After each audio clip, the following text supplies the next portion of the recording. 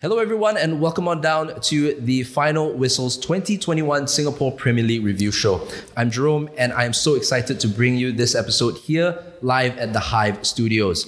But firstly, on behalf of the Final Whistle, massive congratulations to Lion City Sailors for winning their first Singapore Premier League title.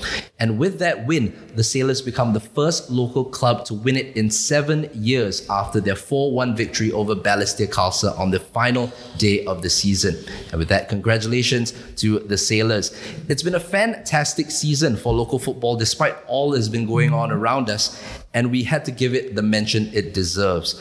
Now, we've assembled a panel right here to review the season, and it might not get feisty, but we'll definitely get a lot of very valuable insight.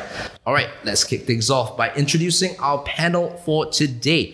First of all, we have journalist and 1/3 of the Final Whistle, introducing Deepanraj Ganesan. How are you doing, and how does it feel to be on the other side of the questions this time? I think thankful to be on this side. I think not always easy to host, but thank you for having me. I think looking forward to reviewing the season. I think it's been a fantastic season, like you mentioned. So much of good things to talk about and some bad things as well. I'm sure we'll get into all of it during the show. All right. So you've heard his voice on the TFW's weekly English Premier League show, and you've also seen him on YouTube as the host of Rated R&R. It is Zia-ul Raushan. How are you doing, my friend? Hey Jerome, thank you so much for the introduction. Great to be here and very excited to talk about the season. So looking forward to it. All right. And of course, you've seen him play in the Asian Champions League. He's the face and voice of the 2021 SPL season. The other man behind Rated R&R, let's welcome Rhysh Roshan Rai. How are you doing, man? I'm good. Thanks for having me. Great introduction, man. I love your voice, by the way. Thank you. I'm very excited to get things started with you guys. Looking forward to exchanging a few opinions and maybe a few punches. I told you he's one guy who's looking forward to get it tasty. With this show, we definitely don't pull any punches, that is for sure. But last, but certainly not least, he's been on the show quite a few times already. Definitely never tired from seeing his face. He's never shy to share his thoughts and insights. It is, of course, the football agent, Khairul Asyraf. Welcome onto the show as well. Thank you. I think this is the best SPL season, S-League or SPL season in the last 10-15 years, personally, for me. And I'm happy to share. And since Raushan has drawn first blood, I hope I can draw second blood. That is for sure. There's going to be a lot of blood going to be shed tonight. But, of course, we headed into the final day of the season with an immense chance for the SPL title to be drawn. So basically with Deepan, what do you feel about the last day of the season going into it? I think it's quite interesting that Khairul mentions the fact that it's been one of the best in the last 10 years, because my memory isn't great, but I had the same thinking as well. I thought that this was one of the best seasons that I can remember, simply because I thought that the quality of football went up a notch compared to the last few seasons. I think that the title race, to have a genuine title race, is a big boost for any league, and I think we had that as well going to the final day. I remember at halftime with Tanjung Pagar having a good lead, Tanjung Pagar down to Albrechts, and Albrechts having a good lead. I actually thought that Albrechts could nick it on the final day of the season. So the excitement is not something you always get with the Singapore Premier League or the S League, and we had that in from round 1 all the way to the end. So fantastic to see that, and I hope this continues for next season. But given the fact that 2021 with the pandemic, we're still reeling from it, lots of good moments from the season to remember and really cherish. Yep, that is for sure. We are going to be doing this in the way where we're actually going to be looking through the teams from bottom of the table to top of the table. So we're going to, of course, start with the Young Lions. I mean, we start off with the bottom, but I don't think it has been rock bottom for them. I thought this season they have been really impressive, and boy, have we been entertained. Roshan, I want to start with you on this one. What do you make of their season overall? I think it's been a decent season, and speaking from a professional perspective, it's hard to say it's been fantastic when you're bottom of the table. You know, it's difficult to say that. I mean, end of the day, it is a professional league, right? Unless we're going back to the talk about this being a developmental league, then okay, maybe it's a different sort of scenario. And understand the situations around the Young Lions players. Lots of national servicemen, lots of students. You know, we spoke to Philip recently as well, and you guys have spoken to him as well, and we've heard from him. And you know, these guys are not professional players in that sense. So I understand all those difficulties. And considering those reasons that they've got, I think it's been all right. The fact that they've pushed the likes of Balestier, who are a professional club, Geylang, some of the other sides in the bottom four as well, and given a good fist of it against some of the stronger teams. I think it bodes well for them moving along in the longer term. I'm quite excited at the talent, the potential that we have coming through in this league in terms of the younger players in that squad. There were some really good performances. Ilhan, I thought, played well up front for them. Khairul Nadim was quite exciting. I think Mala in central defence was solid for them, and then you had the Stewart brothers who did a good job, especially down the right hand side. I think it's Raihan Stewart was playing right back, very powerful in those positions. Joel as well, fantastic in midfield, good technical quality. So these players sort of coming through makes me very hopeful for the future of Singapore football. Oh, one more, Hamish Shaheen. Hamish Shaheen. I was bouncing. Hamish Shaheen as well. I mean, just unfortunate he had that ankle injury. So, Raushan, for you, we've already gone through all the players that stood out for you. But will we be able to see these players, most of these players, actually be back in the squad for next year? I mean, we heard about all their, national service requirements and stuff like that. Do you think we will still see a bulk of the squad back next season? I think that's the trouble with the whole Young Lions project, right? You don't know a lot of SPL clubs are like that as well. But with Young Lions especially, you don't know when they finish national service, they're going to go back to their parent club, so to speak. But I think with the Young Lions project, they were building up to this year-end tournament, the under 22, 23 qualifiers that are coming up. So that's the challenge for them when they started this season, and I think they put themselves in a good position to take on that challenge, and very much looking forward to that tournament. So to answer your question, I don't know about next season. It'll probably be the Young Lions' way to start from scratch again, but they got a good foundation, and if they keep Pippo at the helm, I think he might be the one who brings on new boys, but yet gives them the chance to play the same way and gives them the confidence to play the same way. Just want to touch on something that Roshan mentioned. He talked about the table, and I do agree. Fundamentally, when you're in a professional league, you've got to look at the league table, and it will be indication of the performances. But I think it's not a fair reflection of Young Lions in the sense where he mentioned the individual players. I think this is the first time in a long time where you've got a Young Lions team, but you can name up to 7-8 players who had good seasons, which is not normally what you get in a Young Lions campaign. Even those boys who didn't have much of playing time, I'm talking about the likes of Daniel Goh, Zamani for example as well. They all stepped up to the fore when required as well. Even the boys that came in late into the last 2-3 games of the season, when they played, they fit into a philosophy that was already there.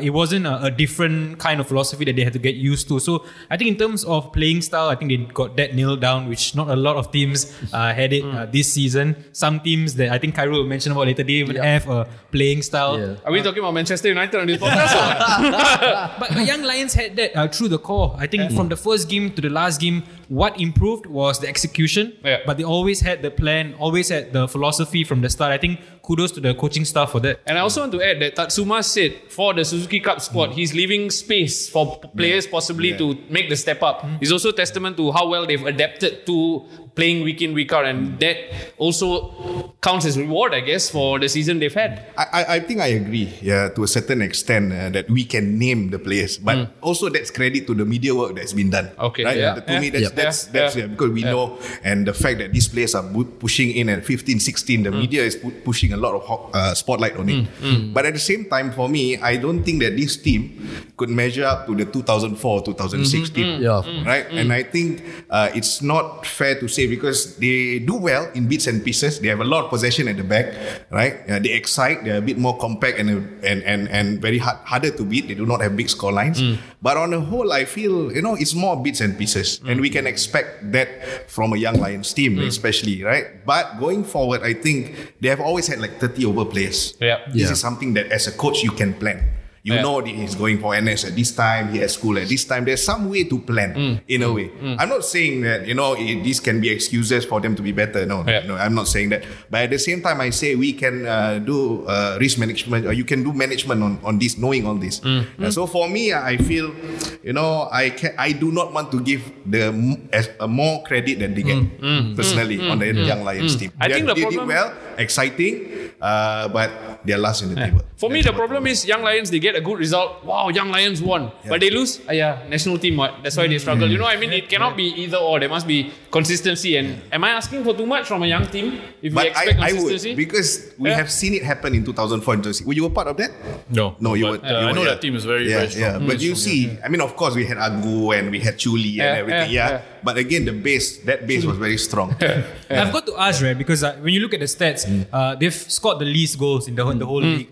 Is that an indication of what we have as a problem going forward in the national system? Because your Young Lions, I think you had Ilhan as your leading goal scorer with 7 goals. After that, you don't have goals from other strikers. I think you had Zamani sometimes playing up top. You sometimes had Khairul Nadim playing up top, but you don't have a proper goal scorer. Do you think that's a big problem going forward for the young teams in Singapore? Yeah, and to be fair, I mean, that was an issue for a while as well. I think in the local league, a lot of times most clubs will sign a foreign player as their striker, and most teams tend to play with one striker rather than two. So the opportunities are not really there for players to sort of break through.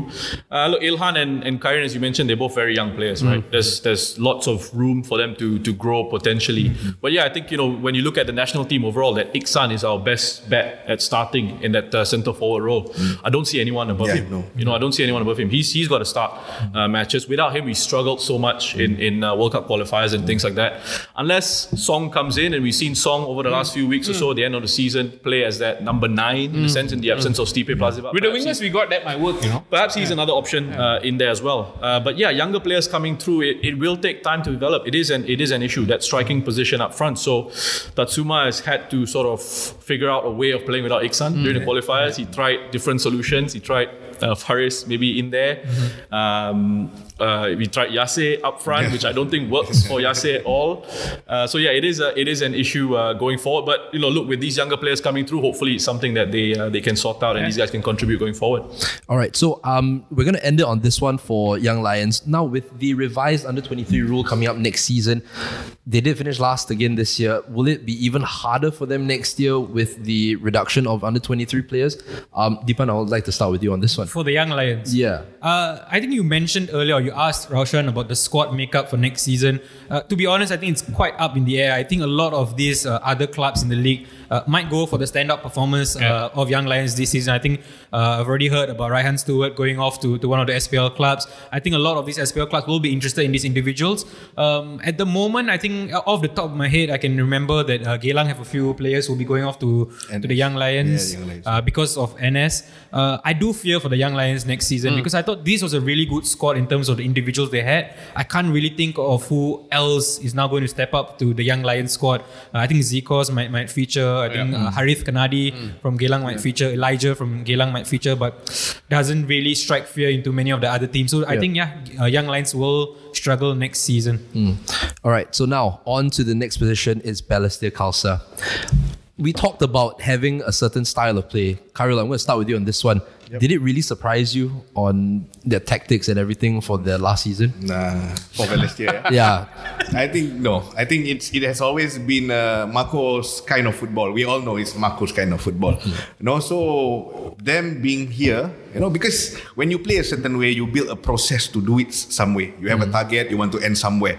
But it looks like it doesn't have much processes, right? Into what direction they want, where do they want to end in the league.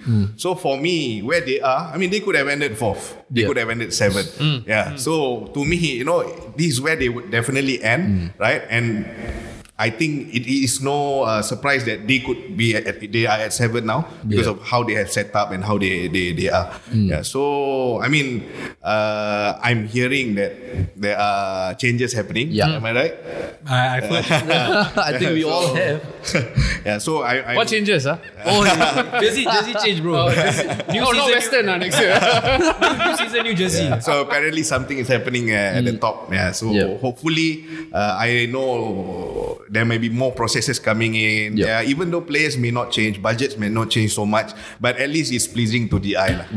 That's definitely, looking forward to. Okay, all right, fantastic. Roshan, on to you for this one. With Marco's final season and next year, we've heard of the changes that might be coming in. How do you think this will maybe change the Balestier Khalsa way of playing or moving forward? Probably a good thing as well that they're moving away from Toa Payoh. I think they're going to go play next year, because I don't know how you play a passing style of football on that pitch at Toa Payoh, which is a potato patch, and it's been terrible for years and years and years. I know I suffered an injury on that pitch years ago. Look, obviously they're looking at a different way of playing, right? If they're going to sort of revamp it, they're going to bring in some new players. They want it to sort of reflect the brand, I think, that they have in terms of their social media output and things like that. A bit more newer age, a bit more modern style of football. The name that was brought up in terms of the coach for next year was interesting to me. You know, I heard it was Akbar Nawas, who potentially could be taking over. I don't know.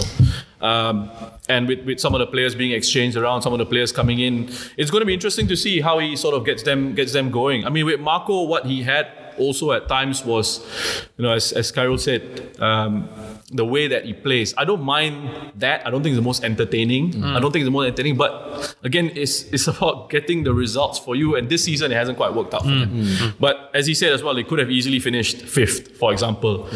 Result had gone their way here and there. They could have finished in that. It's not that far a gap in those positions.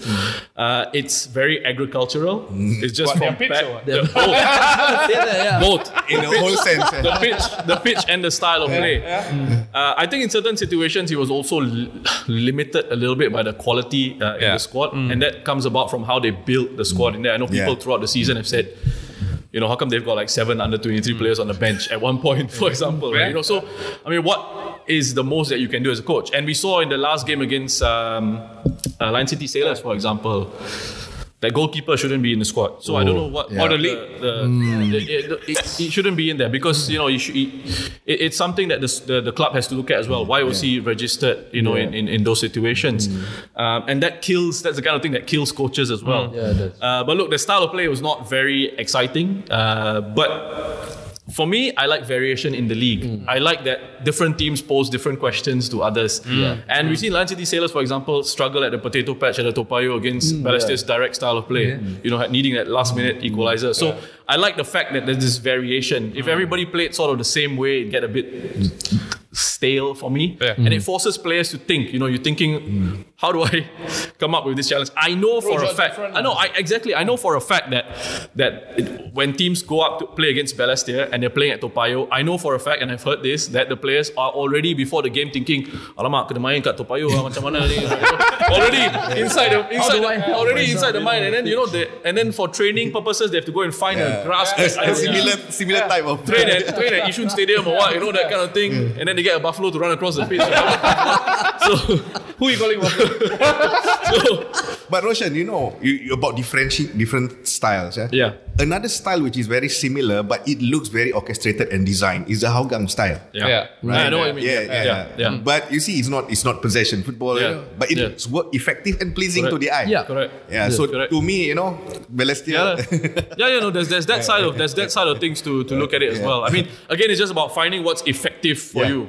If it's effective to get the ball, pump into the channel. The pattern is every time pump into the channel for Zuzul. In between the opposition right back and the opposition centre back. And they fight for the second ball. And then fight for second ball.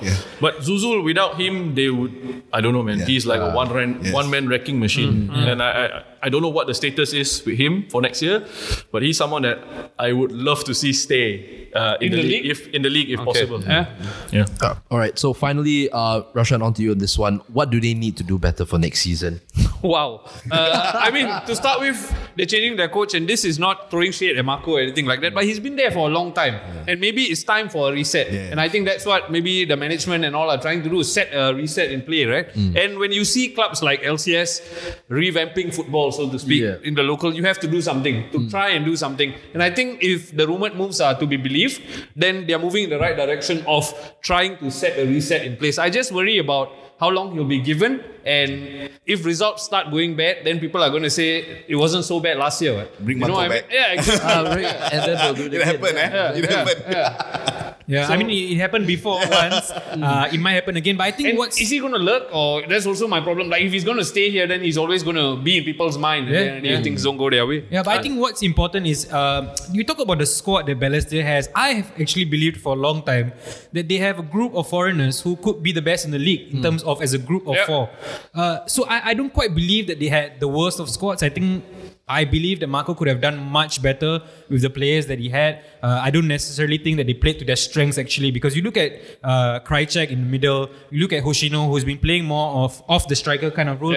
I don't think that's his best position, because we've seen his goals return has been bad as well. Yes, and I think Hoshino can do much better in and around the box. I think it goes down to coaching at the end of the day and making the best use of your resources. So I think it's a good departure for both sides. I think Marco needs a fresh challenge as well. I think Balestier need fresh ideas as well. So it's good move for both parties. And I agree with the foreign contingent you speak of, but I think next season it's going to be broken up because that was assembled by Marco anyway. So new coach, new ideas, new foreigners possibly. But there's an insight on this. I think personally, for me, if you want to build a team, you have to build the last player. Okay. Right? That's important. And the insight that I know of is that Balestier, whenever they are set up to play, they are set up to train, there's so much emphasis on the foreigners. That they give every responsibility to the foreigners. Then the rest of the players feel very unimportant, unappreciated, not developing as they should. Right? So I think in that aspect, the over-reliance, their quality is such, as we agree. But if it's only on the dependence on these four, I think they cannot grow as a team. So that has been one of the stories from the ground. Yeah, speaking of like Hoshino and him being in the box, it's so frustrating to see him on the flank playing crosses in. When I tell myself, you need to be in the box there to like hit the ball in, not be crossing it in.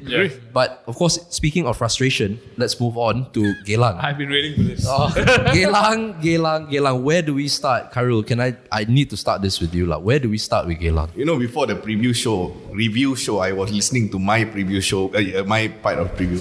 I was forecasting a 3rd, 4th finish for them. Right? And I thought they should, because building on an AFC qualifying season, I think they had a good technical team, and then they had a very balanced team. Maybe a bit short on the defense, but I felt midfield they were strong. They could have been strong if some of the strikers who they sent home were still around. So I felt that the problems were not footballing.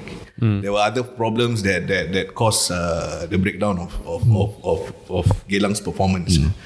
So for me, I feel they have underachieved tremendously. Certain games, and it's not just that the fact that staff are leaving, players are leaving, there's infighting in the team, within the players and the coaches. So I think all of these things is they need something new. They need something new. It's definitely bringing them But down. considering all the problems you mentioned, right? Infighting, players leaving, striker leaving at the start. Is it that bad then that you finish 6th? A club realistically going through all that to finish last, right? Yeah, so I think I just want to touch on something Khairul said. So he talks about all these problems within Geylang, which is fair enough. I've heard of them as well. But I think this makes it harder for the coach, which goes to your point. So I think the coach, to me at least, has handled the situation well, in a sense where it could have gone all bad. You know? As a coach, you want to be concentrating on the football, but out of your choices or not, you are putting out fires everywhere else. So you take your eye off the football, and right? These are also problems that were enforced, like injuries. I think Lukman had a bad injury at the start of the season. He was going to be the starting right winger for Noah Ali. And then he went out, and then suddenly they have to rejig Silvano Comavilius, who I thought was going to be the Golden Boot winner, because I looked at his goals record and this guy is going to fire Geylang to a top 3, top 4 finish, but that didn't transpire as well. He left. So in that case, wouldn't you say that the coach has handled the team quite well, given the fact that all these things have happened, but he has put a lid on it and got the team, the likes of Amy, Morash, firing to the best of their abilities? I think any machinery you can't crumble as bad as any machinery. And then we have players over there who have certain desires, certain people like Barry Maguire, even his class. Right? He's one of the best. You wouldn't think that he would go out and play and not play well. right? They will still play well. At the end of the day, players are professional, right? I think players have gone through the time when Warriors was in chaos, right? But they still did okay. They were in the top. They were in the Singapore Cup Final. Right. So you cannot say that it's like because there's always a machinery that will work. Okay, I see your point. So for me, to be fair, they were also within that 9 and number 8, number 7 placing. So for me, I feel that you cannot say that certain breakdowns, right? Because at the end of the day, there's a certain amount of professionalism. If I'm the assistant coach, I come, I still need to work. I'm a match analyst, I still come, I still want to work. Right? It's not as if I'm not coming and there's nobody running the training and everything. So to me, to say that at every instance you being number 8 then is a justification of all the problems, then I think it's wrong.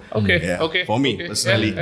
So the thing is now, big question: should he still be given another season? I'm going to leave it up to anyone to try. No, I think that Noah Ali should be given another season simply because we talk about this season alone, and they've massively underachieved. I completely agree with that. But last season, he brought them to an AFC Cup spot. Fair enough, they didn't get to play in the AFC Cup, but that's not his fault. I think the squad that he had when they got to AFC Cup spot wasn't fantastic, but he still got there. I think I enjoyed watching Geylang play in that season. But this season, yes, I admit it hasn't been fantastic. Sometimes you see matches where the style of play between the first half and the second half is completely different. Them pressing high up in the first half, second half not able to sustain that press, for example.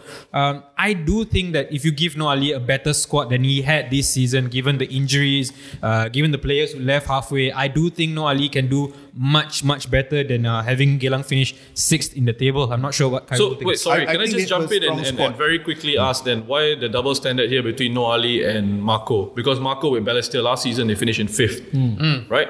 So by that reckoning, if we're going and saying, he deserves another season, maybe he's at one off season, he deserves another season to see whether he can really sort of revamp in those situations. You speak about AFC Cup, he brought Balestier to the AFC Cup as well. He's been relatively successful for them. He's had spells there where he's, I think, more than pulled his weight with the qualities that were available to him in terms of his squad. So I'm just trying to figure out here why is there's this thinking now that for Noah Ali is different. He deserves another. When Marco has done pretty much fair question. I think you look at Marco and the time that he has spent at Balestier, he has got such a long spell there at Balestier. Yes, it was 2 spells, I would say, but a long spell at Balestier. I think for Noah Ali, I think when he has come in, a lot of doubts over his credentials. Why is he a coach at Geylang? A club steeped in so much of history. But I thought last season was an indication of what kind of a coach he can be. You speak to the players that still have his backing, I would say, the likes of Amy and so on. They will tell you that he's a good person, a good man manager. From the outside, there are people who say things differently. But if you look at Noah Ali's record at Geylang, I do think he's achieved well in the last 2 years. This year, it's been a bad season. Let's call it as it is. But I do think based on the achievements that he had in the previous season, he deserves another season. To answer Roshan's point about Marco, I do believe that Marco had a long time to prove himself. I wouldn't call Marco a bad coach. I think he's a good coach, but Balestier needed something refreshing, which is why they've gone for the decision that they've made. For Geylang, I don't think they need something refreshing at the moment. I do think they need to give Noah Ali a better squad to compete with the top teams. If Noah Ali had been given a squad this season where you could say, not many injuries, he could work with the likes of Amy, Moraes. Like for example, when Convalios went out, there was no replacement in terms of a lead striker for them. And I sometimes imagine with Amy and Moraes, if there was a central figure there, they could have won games, much more games than they did this season. So whereas for Marco, I said they had the best foreigners in the league. So in that sense, I do feel like Noah Ali deserves more than what he's getting. But I'm not sure what the others think. I think Khairul definitely disagrees with me. I think he has underachieved this year with 6. And to be honest, last year also I think he underachieved. I think he had a good squad. He had good players at every position. Good 2 players at every position, I felt. And I think he could get top 2. And it was a very unstable league last year because of the COVID and the situation. Even Lion City also has struggled, right? So it was a time where he had a year before to prepare with the year that they had a very balanced team, right? And I thought them being in, they qualify for AFC, but they could have been top 2. Personally, there's a lot of games where certain things could have happened and he didn't do it, right? But okay, of course, they take the AFC Cup, and furthermore, it happened similarly this year again. So to me, I look at it as a downslide rather than he did well AFC, then he didn't have a good team.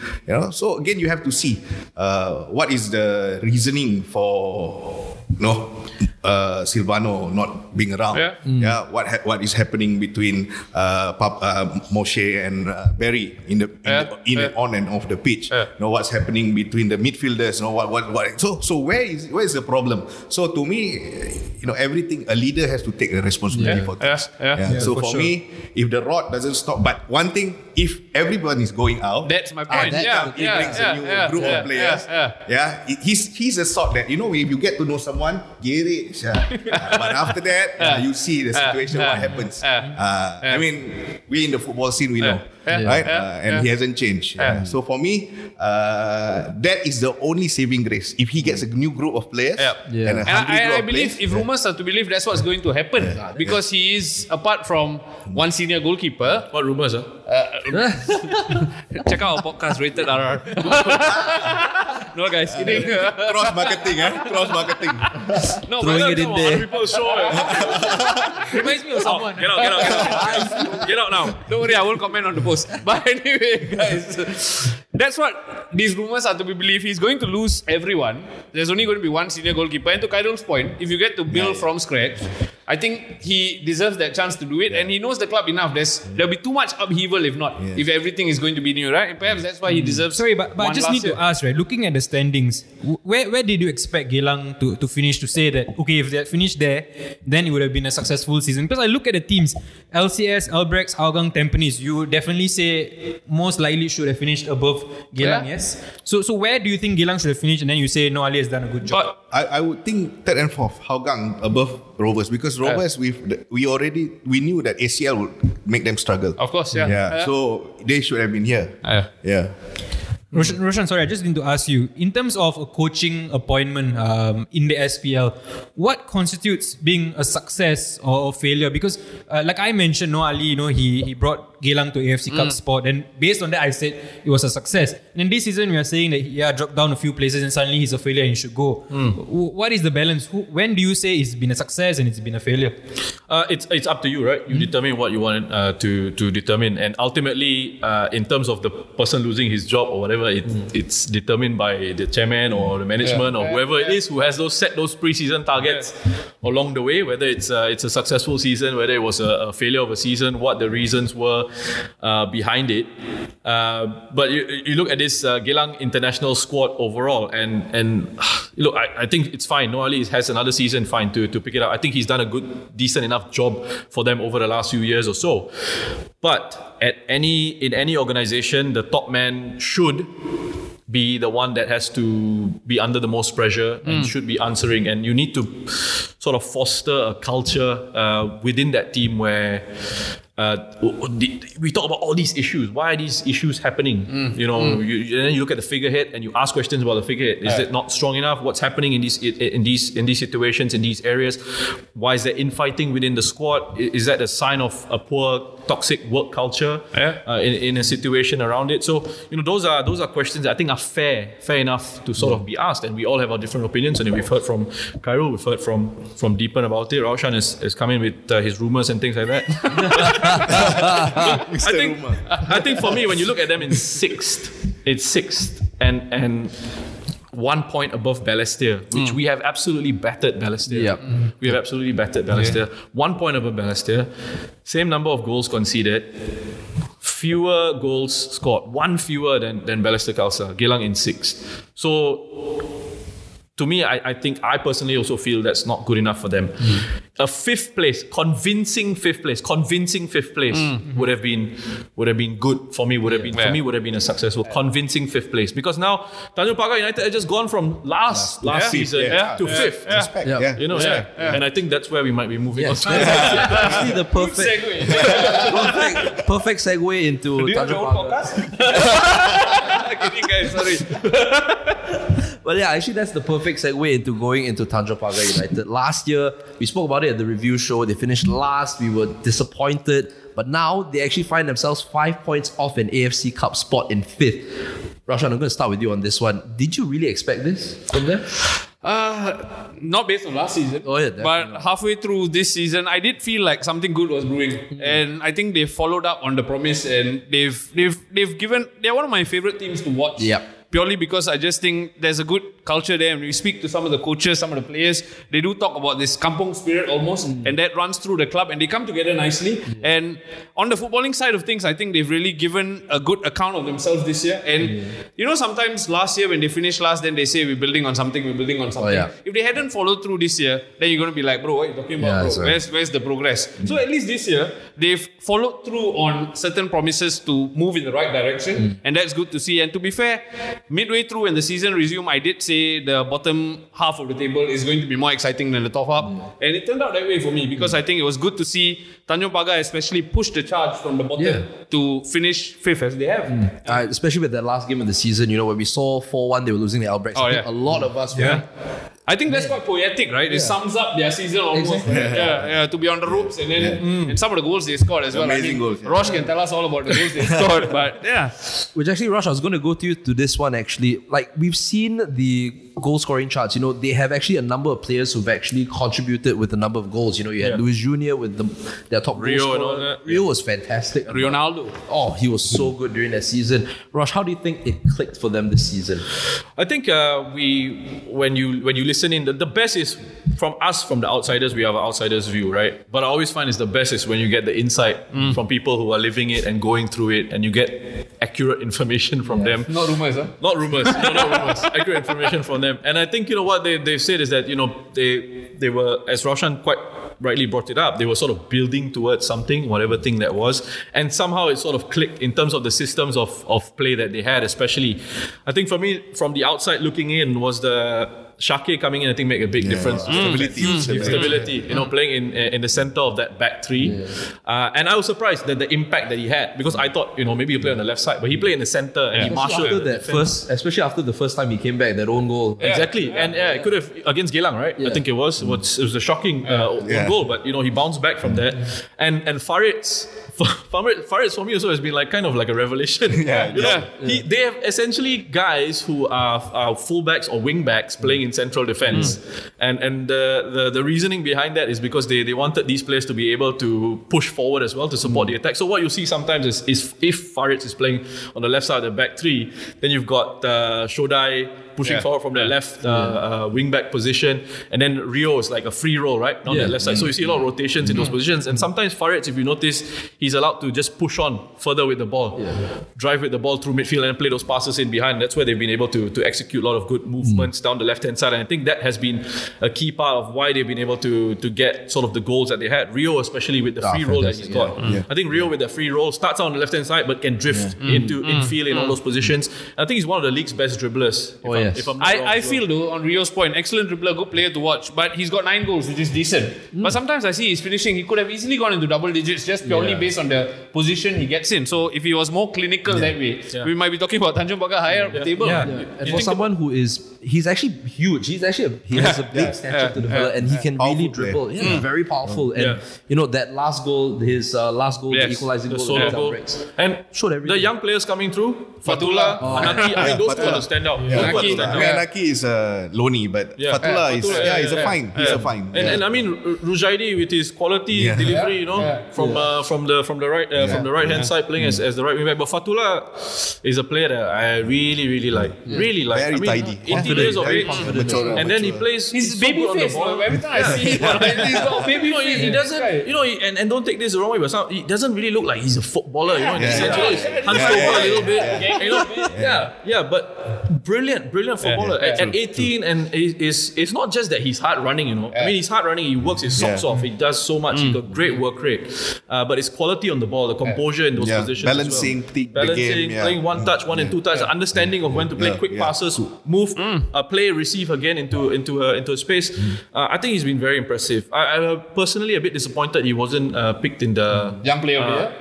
Not just the young player, the AFC under 20. Personally, I was a bit disappointed that he wasn't. Actually, this is a very good segue into the next next one. Speaking of disappointment, I'm just keep throwing that. you just keep hitting those home runs, man. it makes my job so much easier.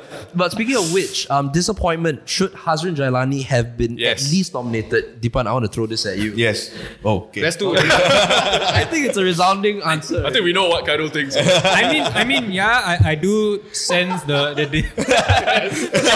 do sense the disappointment as to why. But to me, it's a tough one because the names that were on the short list deserve to be there. Clement deserved to be there in my books. Philip deserved to be there in my books. Shigetomi deserved to be there in my book. So I do see the arguments for why they were there. But I think Hazrin has done a fantastic job for sure. Given the fact of where they finished last season, identity to their play, I think he has done a fantastic job alongside Noah Alam Shah. I think both of them have worked in tandem, done so well. I've gone down to actually observe a few of the training sessions before. They've got a good culture about them. They something similar to Albrecht's where they get their young players to wash the balls and the boots after training sessions. So it's something to admire. You don't see that at other clubs. Noah Alam Shah really keeps everybody on their toes for reasons that we all know, of course. Fatullah, like Roshan mentioned, to me, I really loved the fact that he came because he didn't start the season there with Tanjung Pagar, former Tampines Rovers player, I believe, and he's done so well for himself. One game in particular sticks in my mind, and that was against Albrechts, where Albrechts were quick to press him because they realized that a lot of their attacks could start from him in terms of midfield, but he got out of the press easily. And this is a young boy that we're talking about playing in his first professional season in the SPL, but so much of maturity to his play. But to answer your question, I think Hazrin deserved a nomination. Maybe they should expand the nominee list to 5, like the final whistle does. So if the top nominations, 3 nominations as they are, Pippo, Clement and Shigetomi, you keep them as it is. You won't bring Hazrin in. I wouldn't bring Hazrin in. Sorry. Okay. Okay. I would bring Hazrin in. You would? I would. You would? I think I'm surprised if FAS does these nominations, right, based on a few other, I would be very angry at FAS. But if it's voted by the coaches and the GMs and the captains, then my question back, are you all believing that the narrative of our league being a developmental league? Because our developmental league is not a developmental league. It is an elite league. So if you get a coach that finishes last, you put it in nomination? No, definitely not. I buy the argument. So we're still listening to Bernard Lim that is developing? No, it cannot be. Right? So as much as Philip is a good friend and it seems like I'm attacking Philip. No. Right? Previously also they were talk about I'm against how he brings up the young players. No, it's not. I respect him as it is. He's a very good coach, but he doesn't deserve to be here. As simple as that. That's again, I mean, I guess this is a topic for another podcast, but that thing about not being able to disagree on topics is a strange one, and then people just instantly think that you become enemies or whatever. It's a weird one, I mean, you can disagree and still be okay and still move on and just have a discussion. It doesn't mean that I hate this guy or I hate that guy. So for you to sort of have to bring it up as well. That's like you have to. People. I mean, even people watching or listening in out there will be a bit, oh, he doesn't like Philip. You hantam Philip. But rumors. I think just we can have different opinions about things, and these are my facts. I give it to you. You like it or not? Again, I like how these conversations are actually bringing like a perfect segue into the next one. Disagreements and everything in between. Deepan, let's start with Tampines Rovers. Okay, so what went wrong this year? Sorry. What went wrong this year? I think it's easier to answer what went right for them this season. Tampines Rovers. I think you've got to look at their season in 2 parts, right? Almost the before the Asian Champions League and after the Asian Champions League.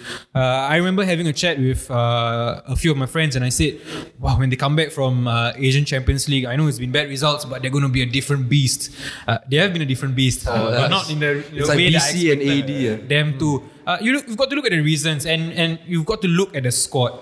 Did they have a squad capable of competing in a competition like the Asian Champions League and balancing it out with the Singapore Premier League? I don't think so, because when they came back from the Asian Champions League, you could see that fatigue had already set in. Even the last few games in the Asian Champions League, and then they go into quarantine. They had, of course, a few COVID cases, couldn't train. They made arrangements to train in a bubble, but that couldn't happen. They couldn't train, had to sit in their hotels, and it didn't help them all. The moment they came back until the last game of the season, they never looked right in any of those games. I mean, to be beaten 5-2, I believe, against Balestier Khalsa, that tells you the story. The fact that Balestier are able to...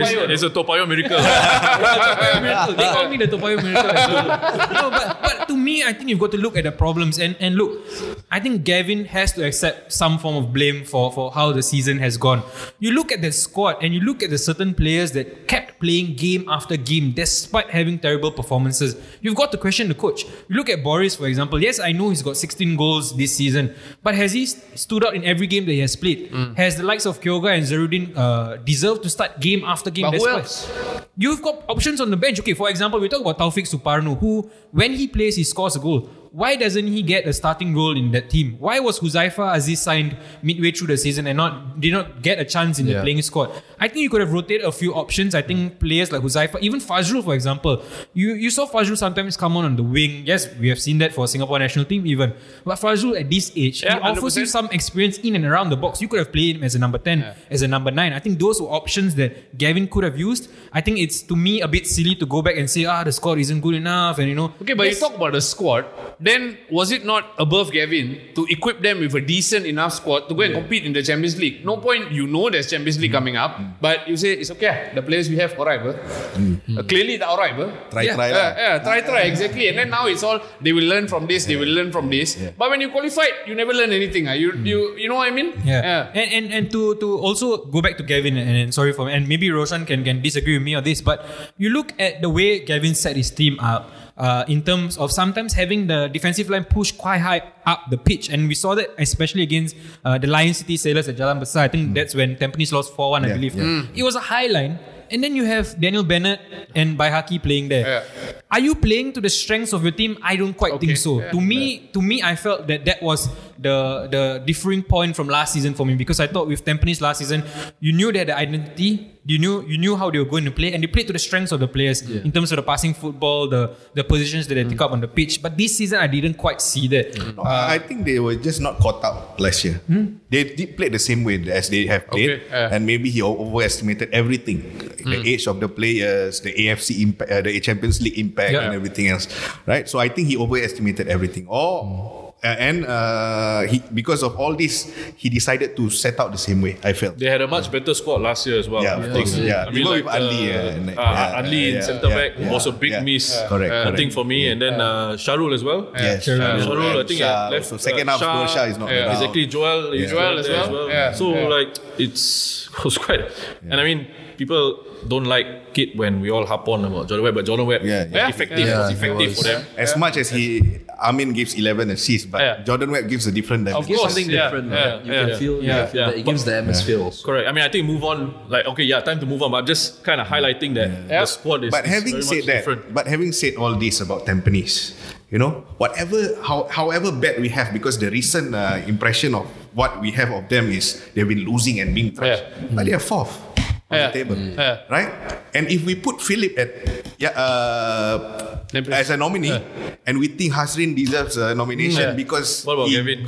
What about Gavin? He deserves as much as anybody. If we are in the time where we are not giving Kim a nomination, why not? I think we got to be clear that for me personally, all these coaches in here, because they're in the hot seat, they're doing the job and all that, will always have my respect. But Gavin, for example, I think he's a very talented coach, and this is like his first sort of speed bump. Massive speed bump. And you need a storming, like a conflict point before you grow. Of course, this is his conflict point. We have to give it to him. And I think the management as well. For me, you brought up a great point about equipping the squad for for things ahead. I don't know whether it's budgetary constraints and things like that. That definitely will have some impact on what they do. In terms of the impact of losing players like Shah, and then thinking maybe Iman could come in. Unfortunately, it wasn't quite at the same sort of level. So those kind of things will have an impact. But I'm really excited about what they can do next season. I hope that you say learn lessons. We'll see what they do in the transfer window. I think they need a commanding presence in central defense. Someone who's a solid defender. Plenty of rumors about that as well. Sorry, just want to edit my point a bit. I know, I understand. I've been quite critical about Gavin and what I said, but I'm saying all this because I put Gavin in a good state. I think he's one of the top young managers, not just in Singapore but around the region. Definitely. I think he's got he's got a great future ahead. So in terms of I think what he could have done better, that's what I'm talking about. But one thing tactically that I would like to point out as well, and perhaps we could discuss this, is the fact that for a team like Tampines, I think what's important is your defensive transitions. And somehow or rather this season they were quite bad in those moments where a lot of the goals that they considered happened during this transitions. Even last year. But this year, like you mentioned, they were caught up quite a lot. And sometimes I wonder, is this because there's a lack of complete buy-in from players where they are not quite like tuned on in terms of the transitions? Because some of the goals I remember they've considered this season was them being outrun by the attacker on the counter attack. They didn't quite keep up pace with them. So is this a problem of the players not having a complete buy-in, or just fatigue, pure fatigue? I think they look like they were shattered, man. During the AFC Champions League, that schedule, you know, when you go into that schedule and then they're playing every 3 days. I think it's horrible. They don't have like a squad like Jombuk. 1-11, second 11 comes in, and then still that second 11 can win like the league title or something, for example. You know, they didn't have like a Gamba squad like a Gamba with internationals. I think it's mental fatigue. You mentioned there's a lot of mental fatigue. They were shattered, so you had a lot of young players having to come in and just basically trying to see out these games, get themselves through, and then they come back, they kena quarantine. That again takes away the rhythm and the momentum, and then kena whack, and then your confidence all just drains, and confidence is huge. And the cycle it's not easy. Vicious cycle. You got to stop because confidence is so important as a player. Sometimes when you're not confident, you overthink simple things like controlling pass. And you see, if you are, I'm not trying to bring down Balestier. If you're a team like Balestier, chances are you're going to get 2 or 3 wins over that stretch. But because it's Tampines, you thrive on confidence, the way you play, and there's some processes that you do. So definitely, if you can't get out the cycle, you can't get out the cycle. And people were making the key to that as well. One of the things that sort of drives home the point is people like Nakamura, Memerovic making simple technical errors. And they're usually incredibly reliant on the ball. Suddenly lose touch here and then kena counter attack. That's a brilliant point. I think when you see the likes of Kyoga, Nakamura losing the ball on the edge of this area, that tells you they're not quite 100% themselves. It's not into you, your teammates also surrounding you. So and when you see someone as a teammate, I see Kyoga lose the ball, I so cannot lah. Like this, you know what I mean? Kalau dia tak boleh mesti aku tak boleh. You know what I mean? It's confirm happen. What? So, I mean, brilliant. Again, another great segue. You're just saying it for the sake of it, man. It's all brilliant because I think, Rosh, I have to go through this question with you. You've been in that team setting within a squad itself. Infighting, is it normal for teams to be passionate, or is this something else at Tampines that you maybe see inside? What infighting, huh? I don't know. There was an article that I read previously, but there was a good article. I don't know by who. I can't remember. Story of the year. Oh no. There was a nice article about it actually, about what was going on behind the scenes, and it was quite insightful, I thought. And obviously there was whoever it was who didn't want to be named or whatever spoke about it, and then Yase was there saying that there was no such thing or whatever. So there must have been some issues within the squad, within the team. And I remember that this game against Lion City Sailors where they lost 6-1, and I was thinking to myself on commentary after the match, I said, I wonder whether these guys are going to everyone accept collective responsibility and say, guys, we've all been not good enough. Screwed up. We've all been not good enough. Okay, let's not fight, turn on each other. Or is it going to be sitting there? I got my own ego, you his own ego. It's because of him. Because of that. We okay, but this guy. If that seeps into the squad, then you're dead. You're finished. You're finished. Frankly, I'm surprised they were able to draw that game against Albirex 0-0. And I think Albirex had more than enough chances to win that one. I think of the chances Savoy had, Kondo had, for example. Nagasawa had late on. They could have have easily won that. But look, it's that infighting and once there's that seeps into the squad where people are just not together. You can always just everyone can just say we are all together. We are nonsense. Yeah. Let's try. But they won't. Because at the end of the day, also team game, right? Team game, right? Collective responsibility, and you need like these strong leaders. The leaders in that squad, the senior players in that squad, actually need to be the ones that slap. If any like young player, whatever, you say that about him and all that. Just not literally slap, but figuratively. But we don't have those kind of figures anymore. I think we have only Haris now. And if the senior players, Khairul, the senior players are the ones who say, tak tahu dia macam ni, or I don't know about him. But sometimes it can be a reason because I think we have seen over the past 5 years when a coach is not too mature, or not say too mature, is the age. At the end of the day, they look at the figure at what the age is. Then the senior players take control. Okay. And possibly, I mean, if it's true that whatever the article says, I mean, we look. Are you at doubting the journalists? I mean, we look at Balestier. ST quite doubtable.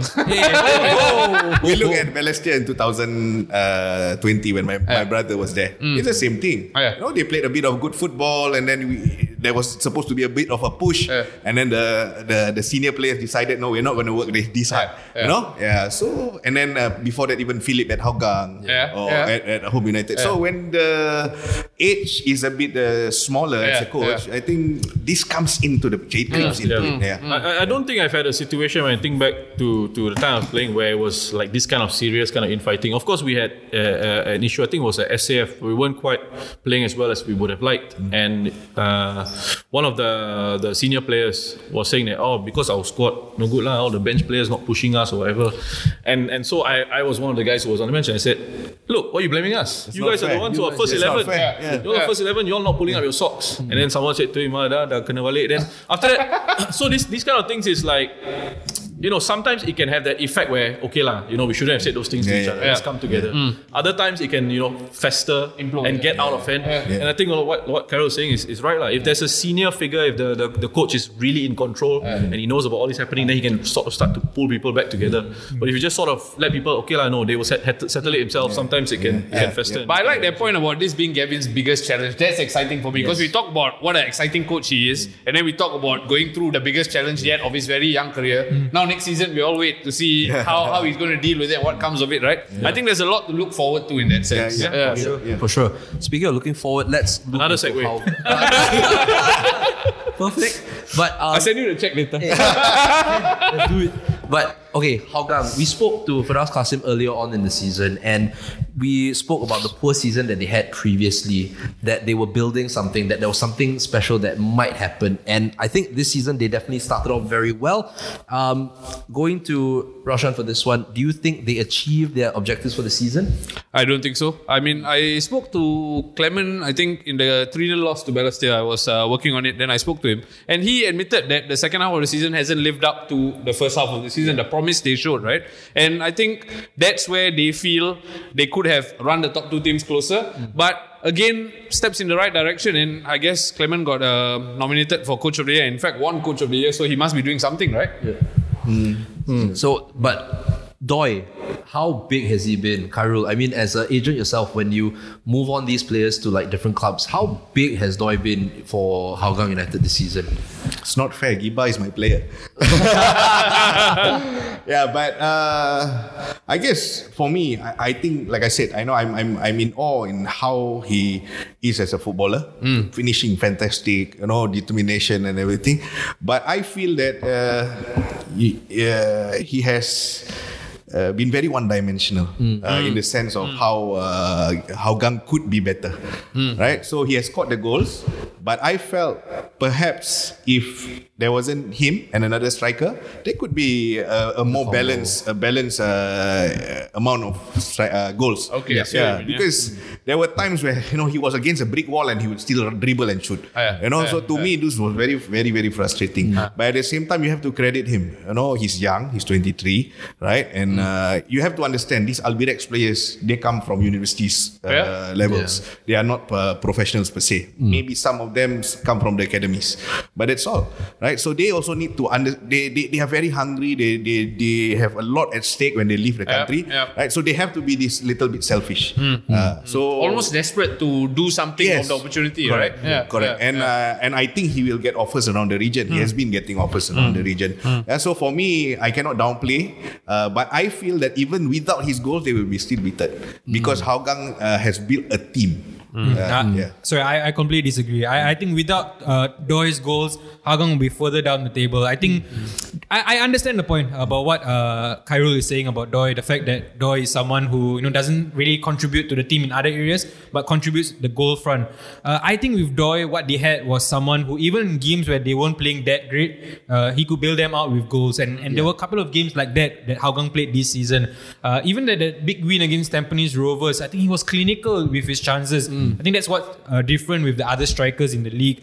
To me, what Hougang lacks is the fact that they seem to be always up for the big games. They won against Lions City Sailors, Tampines Rovers.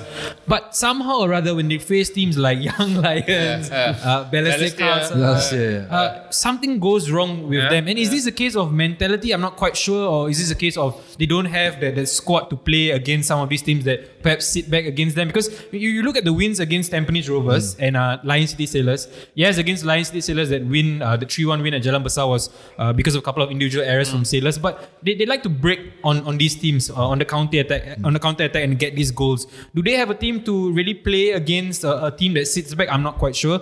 And that's where Doi comes crucial for them, right? So I do think that everything wrapped around Doi for them this season. I think without Doi, they will fare much worse in the season. I'm not sure what the others think. I agree on your point that the fact that they struggle against smaller teams because they do not have a number 10. That's a very good point. Because Kaishu play makes from deep. Yes, and he's got the most assists with 8 assists. And only in the first part of the season. So he racked up 7 or 6 in the first part of the season with corners and everything. So the playmaking starts below. And they don't have that number 10 who can support and break defense and break the lines, those kind of things. That's to me. And of course, Gilberto was out for a long period of time in 2 bouts of being out. So I think that is one of the reasons as well they can would you consider Hougang a counter-attacking team? Do you think it's unfair for me to brand them as a counter-attacking team? No, first of all, I don't think counter-attacking is an insult. I think it's one of the more exciting ways to play football. Right? It's very quick, it's fast, and you got to transition very quickly and all that. I think there are other ways to get around the lack of a number 10. I think structurally, in certain ways, when you come up against deeper lines, there's sides in world football who don't have a number 10, for example, who still are able to be creative. There are ways around that. So I think that probably is something that they will take into consideration moving forward. To add another, you want to evolve the teams, right? You can't just be constantly a counter-attacking side and then just have that. You want to try and build and you want to try and get stronger. The concerning thing for me is the fact that they consider 40 goals this season. I was just going to touch on it. I was looking in fact, looking across the league, this is ridiculous. You look at the goals against columns from 3rd until 8th. It's like unbelievable. More than the number of games. More than double. We were talking about, is striking a problem for the Singapore national team? What about defending, man? What has been no defending in the league this season? But also Hougang in particular. At the start of the season, they had Mukun and Ridwan, who had some real howlers. I mean, you all watch the blooper reel on YouTube that's going around. They are stars on that show. And then it got better for them, I guess. Signing is one. But I think your point completely. The numbers that we are looking at. You look at second Albrechts, they've considered 19 goals, and then suddenly a big jump to Hougang 40. But Hougang is in a zone where they are neither here nor there. They can't chase the top 2 and they're not in the bottom. You see, for points and defense. I mean, I have enjoyed watching Hougang this season, by the way. I think Doi has been outstanding for me. 25 goal involvement, 19 and 6. They scored 48. That's like more than half of the contribution there. I think that might be the biggest in the league. Maybe Zuzul at Balestier might be more.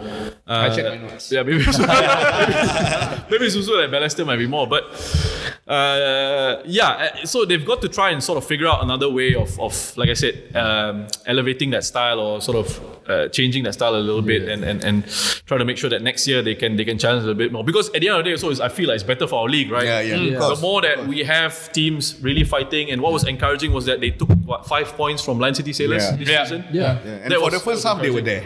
They were there. Second half, it fell away a little bit, as you said, Roshan. After the break.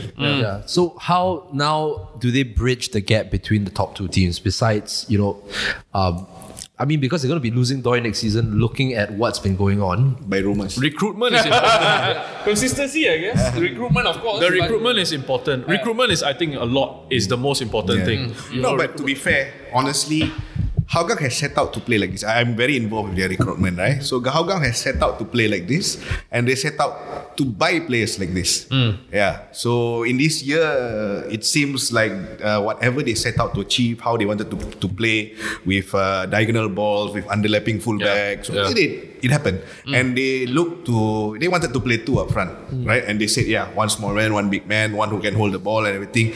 Even the choice of when Maksat came, that was how they wanted to play in the future, right? Because they knew they had Zach, right? But Maksat could be the future, and Zach couldn't do what a forward press, defending on very reactive. Yes, defending on the back foot. Zach is always that. So they understood. Yes, but there has been a slight shift going to next year, right? There may be slightly more possession from the back.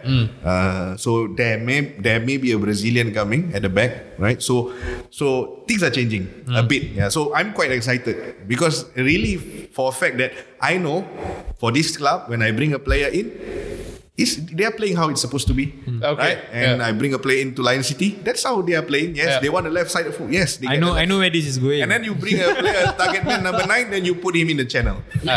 So to me, you bring satisfaction as an agent as well. I think that variation. I want to see that variation from them tactically. Being able to try and take that game up another level against, as Deepan said, against some of the smaller sides, inverted commas. No disrespect. To anyone. Okay, going on to second place. We have not nice segue. I have to try and keep it a little bit more. But okay, for Albirex Niigata, once again, same old Albirex, solid performances all around, different players every season. But Deepan, I want to start this with you. Who stood out most for this team? For me, it has to be Suboi, right? I think, right, if Suboi didn't get injured, I'm not sure if the guys here will agree with me. If he didn't get injured, Albirex would have wrapped up that title. Yes. Agreed. And I think the Golden Boot race and the Player of the Year race would have been a lot different. Yes. I think Suboi being out for them was a huge miss. Once he got injured, I think the reserve, the substitute striker came on. I think Suzuki. He got injured as well. So they ended up playing Taniguchi as sometimes their front forward. 9, To me, I do feel that Albirex had a very good season actually on all counts.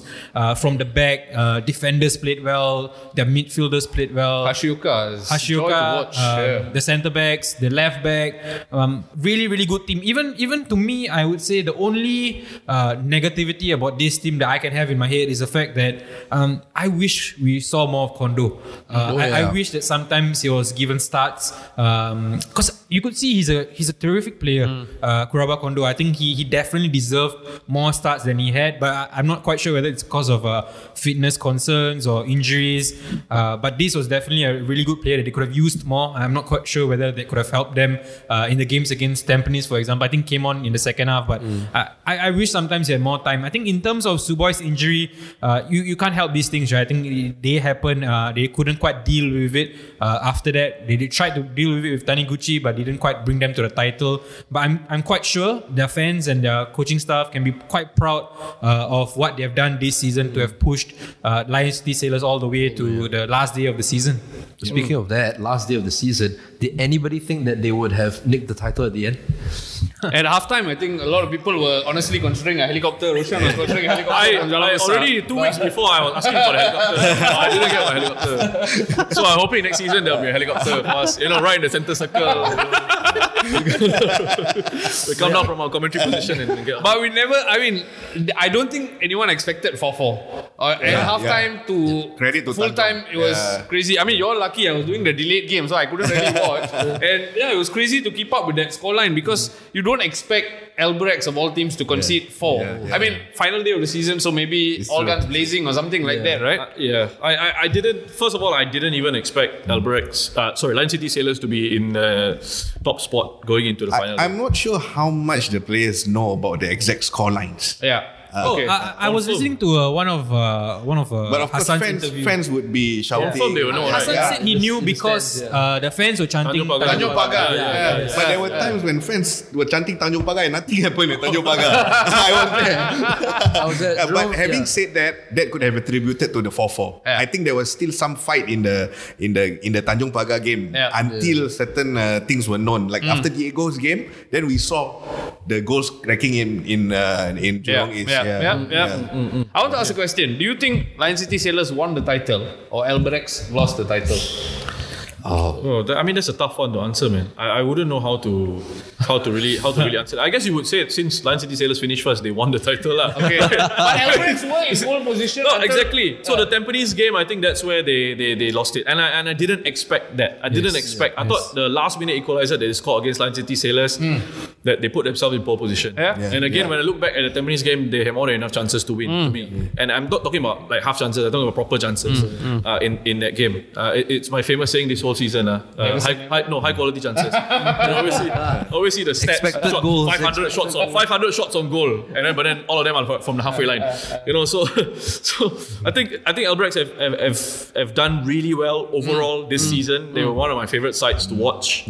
So beautiful, and the transitions to attack, transition to defense, the fitness levels exquisite, the way that they go about playing the game, excellent. Tezuka in central midfield is a class act. Taniguchi was brilliant for me, and the fact that a lot of these guys are like under 23. That's crazy, right? They're under 23 players, and they're pushing at the top of the league. The organization brilliant. Koga was class up until the last game. But I think any Albirex team that is being formed, we have seen over the last few years, they must be the champion. The only reason this year is because there's Lion City in our league. And that's the reflection of our league. See, but I think for Lion City, for them to also because there's a lot of instability in Lion City this year, right? Because of the Aurelio leaving, Robin, when Robin took, also there was certain results that didn't go their way. So I felt if that didn't happen, of course Lion City would be a runaway champion. I feel, right? But Albirex, to me, it's a given. They have to be the champion. So with this thing, I think even if Lion City they're struggling, I think Albirex should be the title winner. I think they should. So them being second is actually an underachievement for me. I feel, right? Considering Lion City isn't at their maximal. I think Kabir will be quite mad at me for doing this, but I have to add one last question to this. Ong Yu-en and the Singapore players for this Albirex team. Rosh, going to you on this one. How do you feel they did this season? Because there was some really impressive performances, and I think they really stepped up. And what would you say would be the standout of that team?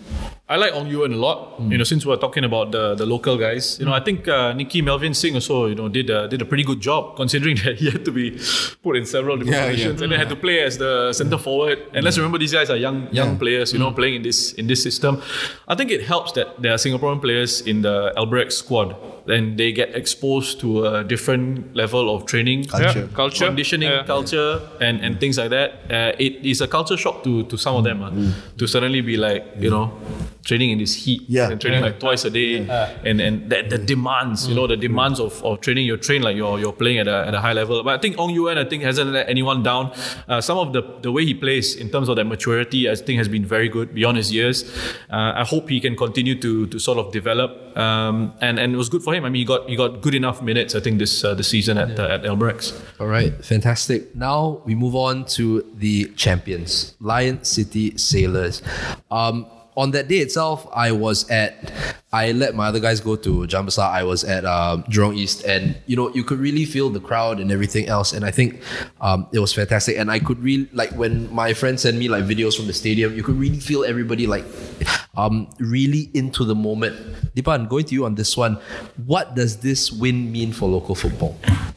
I think it means a lot in the sense where for so long we've been wanting a local club to win the Singapore Premier League title, and now you have that. I think you could see from not just the celebrations on the pitch, social media I think is quite a telling factor where lots of people are sharing. We even had a minister talking about Lion City Sailors and branding them a proper team, whatever that means. I think it's good to see. I think it's good to see the community, not just the local football community, but the wider ones. I've had a few friends who tuned in for the last game of the season who don't normally watch the Singapore Premier League, so that's a good sign. I think it's a good sign, but we shouldn't stop here. I think we should work on this. I think other teams around the league should look at what the Sailors have achieved on and off the pitch and realize this is the standard. This is what we've got to compete with. This is what we've got to get close to. So I hope that it's a catalyst for what's coming ahead in the Singapore Premier League, because I know for a matter of fact that away from the Singapore Premier League, lots of government agencies and some people in the FAS committee are working on trying to improve the quality of the league, whether that be through privatization or something else. I think it remains to be seen, but lots of good feelings about local football at the moment. We've got the AFC Under-23 coming up, we've got the Suzuki Cup coming up, even more good things coming up I hope. But definitely on the subject of Lion City Sailors winning the league, really, really, really good stuff. They deserved it, I would say. Yes, I know that I talked about Suboy's injury and all, but given the fact that I think Khairul mentioned they had Robin in charge for a while, Aurelio left, given all these factors, they definitely do deserve to be SPL champions. Roshan, standouts for this Lion City Sailors team. Standouts. I think to go through 3 coaches in a season, okay, Robin is considered interim, right? Yeah. So 2 coaches is difficult. So kudos to all the players who went through that. What's Robin's surname? Chitrakar. Hey, well done. Robin, by the way, Robin, the I only didn't know one this show of also the 3, the only one of the 3 with 100% record. Yeah. I think it's difficult to go through all that as a player and still go on to win the league as they have done. So, standout players for me, I think Gabriel Quack has stood out for me. I think he built on a strong season last year and then went on to push on to the next level. For me, what's exciting is I think Deepan tweeted about this, and in fact, we spoke to Gabriel about this, about the players, the Singaporean players, and this is no disrespect to the foreigners who were involved in that title push, right? But Stipe and George were essentially out for the squeaky bum time, as I like to call it. And the local players came in and gave a great account of themselves. And some of them have proved me wrong. I get frustrated with Faris Ramli sometimes. I'll be very honest. When I'm watching him, I get frustrated. But he made me eat humble pie, and I gladly will eat the humble pie because I think he really is one of those players who flourished under Kim, and it was good to watch because then you see the impact of a manager. I think Rosh will touch on this, the idea of having a manager of Kim Do-hoon's stature in the league, right? And then you see it tangibly, a player step up and flourish under a manager like that. I think it's good to watch. Yeah. Oh, sorry, looking at me now. Oh, my turn. No, first of all, actually, what we talk about now? What was the question? About the coach. I think having a coach of Kim Do-hoon's stature, I think stealing our words. Incredibly. I mean, incredible that the fact that it blows my mind that we were able to get this guy in. Really, this guy is was a manager with Ulsan. In the K League, he came close to winning the league twice, fell away, and for a while I thought that was going to happen to him here as well. Won the AFC Champions League, and then to come to Singapore, where he wins his first career league title as a coach. I mean, who would have thought that would be part of his career progression, part of his CV. So when he comes in, I think there's automatically this authority that this guy has been there, done that, and he's won, these things, won these titles, and achieved. And he shows it on the pitch as well. He shows it on the the players are in awe in what he can do. Yeah, exactly. So he came in, and then of course there's always a bit of adjustment. I think culturally it's quite different from going from Vidmar going to Kim Do-hoon, and then Kim Do-hoon culturally what he expects and what the local players expect and what local players are used to. But what I like about, from what I've heard, is what Kim does is, it's not this old school thing about, people talk about fitness. It's not running on the bloody track or going box to box run without the ball. It's that tactical periodization and things like that. It's more football specific fitness. You're working on your fitness, but you're playing football at the same time. And that's important. That's game related stuff, and that's what helps. The fact that he came in and rejuvenated some of his players. Tajali, for example, I think was fantastic. He's a player who I think has got good quality. Starts to get minutes under Kim Do-hoon. Faris is a player I like. So so I completely disagree with you there, but he frustrates you. That's fine. To me, Everyone can have opinions. We're still friends. No. We're done now. No, but Faris, look, he's a player that I've always liked. I think he's so versatile. I think even for Singapore, he can play as a false nine. And for a little guy, he uses his body so well. He uses his body so well. I really like Faris. Shadan, outstanding. All season, outstanding. I think if I had a local player of the year, it would be probably him. Consistency through the year. Stipe, probably upset that he didn't win player of the year. Poor guy, but again, fantastic. But they built a really good, strong squad there overall, and.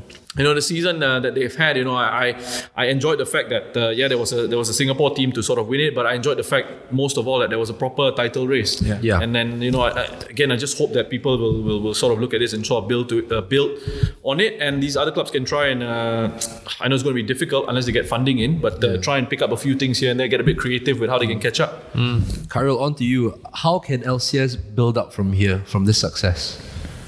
I think, as it is now also, when we speak to the players there, some of the players are saying that there's a lot of organisation work that is being done in training, right? And I told them also, it's good. Why? Because at the end of the day, Kim knows he's going to be here for 3 years, right? He's going to be playing Champions League this year. I think the team cannot play like how they play with Aurelio. They can't. They got slaughtered in Champions League. You have a Champions League winner, he knows exactly how this team has to be set, right? And even with Lion City conceding one every game, it's not a very good defensive situation, right? So I feel that with Kim alone up there, right, they will be able to be more solid for Champions League, not just for the league. I think this is the point where in the league that there may be a JDT. Right? So, but in Champions League, they'll be a bit more respectable, right? And we go, maybe against the best of the best, we will lose 2 or 3. But against the other Champions League team, we can get results from there, right? And I think from now, going ahead, of course, they have improved on a lot of things, sports science department. So these are the kind of things that they want to do to create a longer career for whoever's is there. We have Shadan who was rated 32, right? We have certain players there. Haris is even 31, right? And he just got back from an ACL. So there are things that is being done to manage all these loads properly, right? So on that aspect. But in terms of players, of course, if we know, I think they haven't spoken to any players yet. Then if any confirmed players who they want to be out on loan, who wants to be extended or not. But of course, we could see, right, the profile of players that could come for this team. Right? If you have a Diego, there can be a similar profile up front, or there may be similar profile at the back, a similar Korean or a Japanese player for the Asian slot, right? So I think in that sense, with another 2 or 3 quality foreigners, it can really be a very, very good team that can compete in the Champions League. Rosh, going on to you for this one. What are some? You commentated on Lion City Sailors games quite a bit. So, what are certain nuances or strong points that you see within this Lion City squad that makes you think they can move forward? Oh, definitely they're going to move forward. I think Khairul just touched on that as well. The fact that I think they're going to get players who are more suited to maybe what Kim exactly wants out of the team. They got pretty much half the national team is playing for the Lion City Sailors.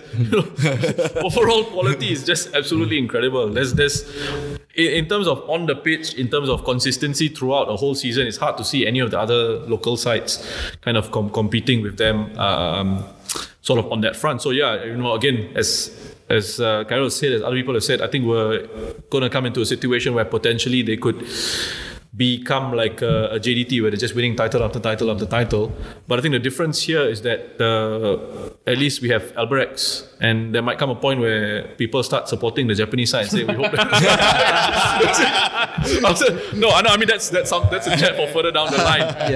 But I think, again, just to reiterate, what they are showing is the possibilities of what can happen in Singapore football if there's finances coming in. But again, not just finances, but what they do with the money. They build an infrastructure around it. To be fair, Kim coming in was after a long search, right? And I was part of the search. and we were speaking. I mean, we were speaking about Al Hilal ex-managers. We were speaking about the Portuguese. I heard at one point Vias Boas was a name mentioned. I contacted Vias Boas guys. But it didn't have a. Of course, Vias Boas he doesn't get out of Europe for 20 million euro. Even I mean, there was also one of a Dutch coach who just won the UAE league, who was from Ajax and Sporting. Kaiser, yes. So it was that level, and finally he got with Kim, and I thought, this is definitely fantastic. And Aurelio coming with a different background, and Kim coming in, and he can tidy things up with the team. And this is what I think LCS needs. And even though I didn't bring Kim, right, but I said, this is a goodbye, Badri. I think what Khairul just spoke about actually, I think answers a lot of questions in Singapore football fans' mind, where a lot of football fans like to wonder what can LCS do in terms of the kind of talents they can attract. The fact that Vias Boas was in conversation, Kaiser was in conversation, it shows that there is essentially no limits to what they can do. I think that's what is good for Singapore football in a sense where there are limits. There are of course limits. That's why the Romanians didn't come. There are of course limits, but I think in terms of what we can actually bring in, it's clear to see. You look at Diego Lopez. Yes, I know he hasn't really got excited the league and all, but the profile that he has, I think it's something to really look at, and I do hope that maybe at least one other team follows in the direction and could get privatized and compete with the likes of Sailors and Albrechts. We are happy here saying that we were happy to have a title race between two teams. I hope next season we sit here saying, wow, that was a great 3-horse race to end the season, and that's my hope really as a Singapore football fan. Roshan, going on to you, weak links. There's always highs, there's always lows. What are the weak links that you can see within this Sailors squad? You will say Faris. Hey guys, I see he won me over already lah. Faris is fine. That's frustrating to watch. Wow, weak links in this LCS team. Wow. I think for me, Song came in at the striker position and did well in the absence of Stipe. But for me, it blows my mind that I think I had this conversation with someone in this room that you miss a team like LCS, you're missing your main striker, but you don't really have a natural striker to come in. So in terms of squad depth, we talk about, I think especially with the AFC Champions League next year, that's something they need to address. Because it's okay, Song can come in and do the job in the Singapore Premier League, but you talk about not conquering the continent, but giving a good account of yourself, then you need, like I think you mentioned earlier, having 2 good players for each position. I think that's something they need in terms of stacking up their squad a bit more. That brings up an interesting thing for me, because as this goes on, I wonder whether people start getting unhappy with game time. You're going to have a squad stacked with lots of internationals, lots of players, only 11 can play and whatever is this, that and the other. And you mentioned, having a backup who's, of a good standing. He's going to have to make do with the fact that the foreign striker is number 1. And it's going to become almost like a first choice goalkeeper kind of, second choice goalkeeper kind of situation. You're going to have to make do. If you got a foreign number 9, he's going to play. He has to play. Your foreign signings throughout the league, local teams, no matter how bad some of the foreign signings are, for example, they will still play first 11. But with the return, for example, next year, if the cup competitions return, and then you got AFC Champions League, there's a lot more football to be spread out. I take your point. You want to be playing week in, week out. But this year we've only had, or LCS has only had the league. Perhaps that's a good point. But when we look at the reality now, who is the number 9 that can be there? Correct. We don't have at all. As it is, we don't have.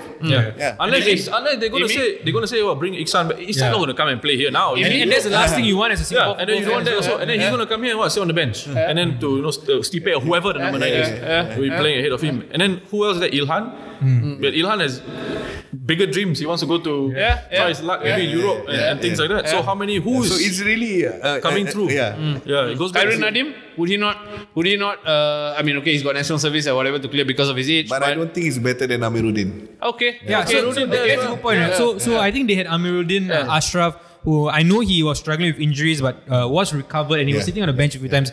He could have probably got a chance, but didn't get a chance as well. Any insights on that? And it's also because of the changes in coaches. You see, when you have Aurelio liked him. Aurelio wanted to give him time, but it was still too early during that time. Robin came. I think Robin wanted to play it very safe. And then Kim also, there's a lot at stake. Right? So I think there was never a time where they could put him in for That's Amiruddin is another one because he's a really good talented player, and he's another one that I question about whether how much game time is he going to see going forward, and should he actually think about? I know it's difficult to leave a project like City. It's my worry for me. I can imagine salary wise, but at some point, do you start thinking maybe I take a cut and play somewhere? I mean, I don't know. It's something to look. I mean, I represent Amiruddin, right? So on my side, I'm thinking now he is in a platform where he's training with the best now. Injury issues, he has recovered very well because there's no other rehab place in Singapore.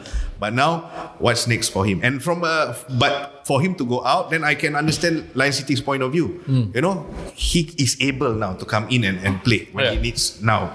I cannot leave him. Who's next for me? Right? So there's two situations now where I'm trying to think for both. Right? But at the same time, for the player, he needs game time. So we need to speak and say, no, Kim, you have to give him some game time. Even though there's gonna be 20 million striker coming in next year.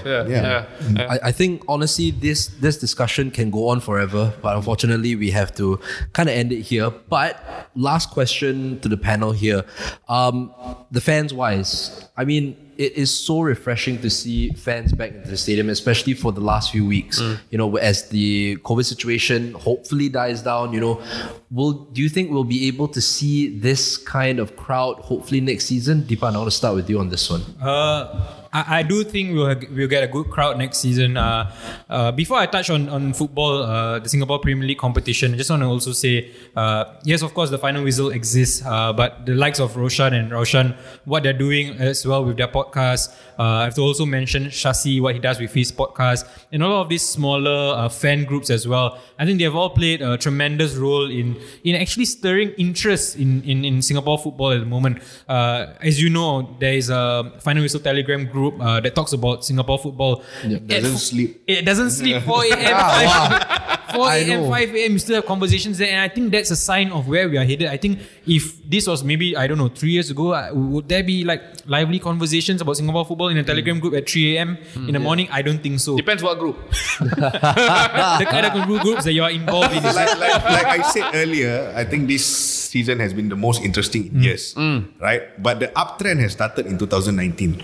For the league. That has started. Even though the quality hasn't been as good. Even when I said 10-15 years, the quality was still good. But it was on a downtrend. So people were losing the interest in football, diluted by the Lions 12 and everything. And it slowly was dying. But the uptrend, even though the quality of football is not very high, when 2 years ago, still we had under 21 foreigner, we had under 23 players. The quality is not as high as today. Right? But I foresee that because of this interest, not just Lion City, it will slowly, gradually go up. All the groups, I'm seeing so many now. It's just on Instagram and all these social media platforms. And I'm very thankful that it's happening because I was working in the culture in Indonesia for 2 years plus 3 years, and you get this all the time, right? All these individual Instagram groups but of course they can be very, very vicious at times. Toxic, it can get toxic. But at the time it's okay, it's football, right? And we have to grow and develop this part of the game as well. And one thing I hope that people don't do, and I see a lot of this in Singapore, not just football, but a lot of different cultures as well in Singapore. A lot of gatekeeping happens where, this guy just started supporting LCS. He wasn't like me. I supported 5 years. I mean, you've got to look at it from a positive point of view. Nobody has a monopoly on this. There's a new fan base coming in, and you look at the demographics of these LCS fans. To me, it's quite new because I don't see this demographic usually. Suddenly, there's a new boom of fans. I think it's tremendous. It shows you what LCS is doing off the pitch is working, not just on the pitch. Because I don't think these fans are coming in to just watch the players. It's a lot of branding and marketing that's taken place off the pitch. And credit to, honestly, Shamir, Ken Tan for that. Because Ken, I think he writes a lot of the content on LCS sites and all. These are the unsung heroes, I would say, day of the title win, I would say. Yeah, it's nice to see we got younger fans coming through as well, you know, and fans who are not constantly going on about Malaysia Cup. No, we can do away with that. Yeah, we can do away. Get lost. The new generation. I think that's the most positive thing because there's new fans coming in. You are confidently saying we can do away. Get lost, get away. You talk about bring back. Listen, no disrespect to the people who were legends who used to play the Malaysia Cup, but it was Malaysia's state league, no. People talk like as if it's Premier League or whatever. And I get the passion around it, and then there was all these kinds of things about match fixing back then, and those issues and things like that. But yes, we used to go to the stadium. I also was old enough to go. We enjoyed the experience. Was fantastic, brilliant. But time to move on. And you talk about bring back the Kallang Roar. We are the Kallang Roar. You show up in the ground and you chill. You know, we are like sort of expecting the players to draw us in, and yes, there's an element of that needs to happen, but I think we all are stakeholders in the league.